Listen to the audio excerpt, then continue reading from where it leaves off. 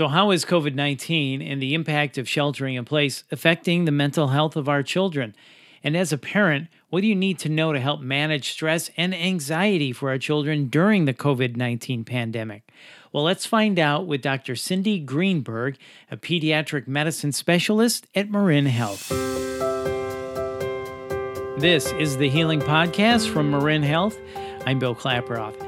Dr. Greenberg, thank you for your time. It's great to talk with you. So we are all under stress, and our children are under stress too. And I heard that 30% of children 18 and younger will have PTSD from this pandemic, compared to 20 to 25% of adults, meaning this is weighing heavier on them than it is on we adults. Is that true? It was a study that was done in 2013 looking at children and what happened when they were put under quarantine. And the quarantine was from 2 to 3 weeks at that time, and it showed that there was 30% PTSD. Children were having problems with sleep and concentration and eating and activity. It was a very well done study also. So it's good to know the effect of what these stay-at-home orders could be having on our children.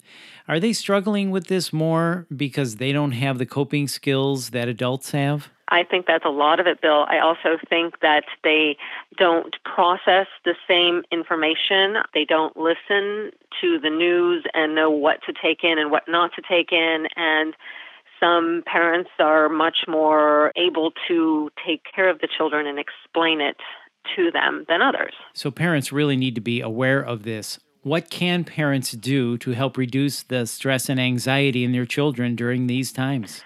Well, I think our best thing to do is have the most structure as possible and a really strict routine. Children always do better when they know what's coming.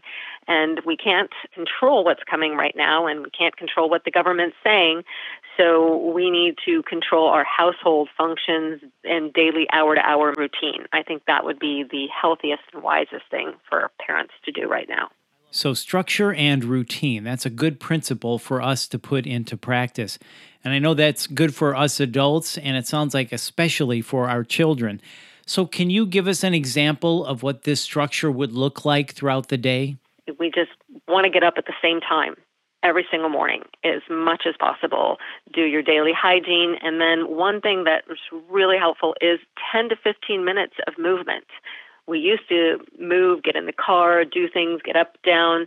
Now we have to actually put it into our routine because your computer for online school is sitting right there. You don't really have to move much. So you actually have to get up and think, okay, I'm going to do 10 to 15 minutes of jumping on my bed or push-ups or tickling my child. But we have to get our whole body moving because we aren't leaving the house anymore. So that same regular movement that we're used to is not happening.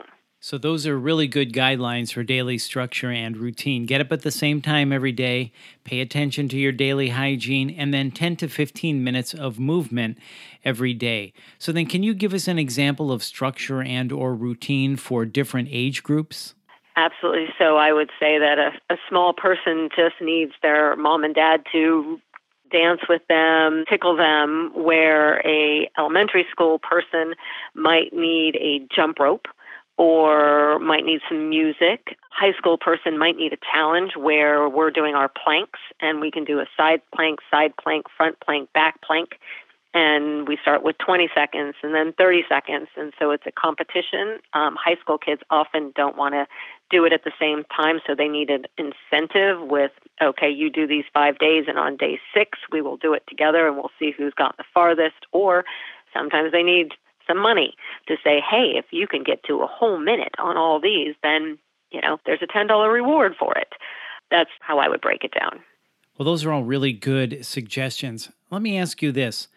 Say you're doing all of these things, but you notice a change in your child. What are the signs that a child may be struggling with stress and anxiety?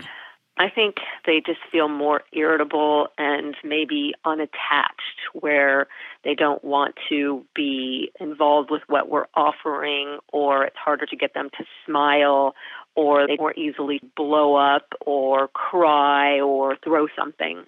I would say would be the most typical type behaviors across the board for all ages. So if you see those signs in your child, When do you know it's time to seek help? Well, I think that there needs to be room for some increased irritability, but if you have a project set out that you know would be regularly something that would be really fun, like doing a tie-dye, and the child wasn't engaging or wasn't interested, or they usually love when dad wants to sit down and read a book with them and they just sit there and don't really want to be involved, those would be some things that would make me really concerned. Or if they aren't usually somebody that throws things or screams, then that also would be a concerning thing. Quiet kids become more quiet. Kids that are more verbal tend to yell more. So different types of personalities. So where should a parent turn if they feel they need an extra level of help? I think starting with their pediatrician is a great idea. I think pediatricians know families, know the dynamic, hopefully a lot of times we know the family since birth and kind of know the personality of the child. So it's a great place to start is just with a video visit with your doctor and kind of talking through things. We've read about the summer studies.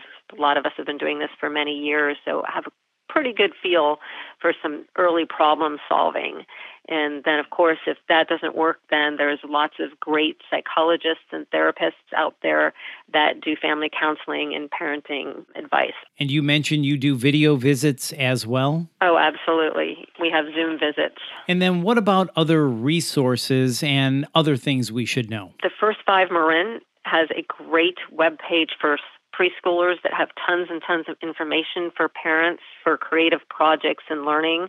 And then I also just really like to throw out there that children need to see their friends. And whether it's just putting the computer on with the child sitting next to them while they eat their lunch, or color, or do an activity. There's Netflix watching together where they can actually comment to each other while doing it, but actually keeping social involvement at least once, if not twice a day on a regular basis is really important.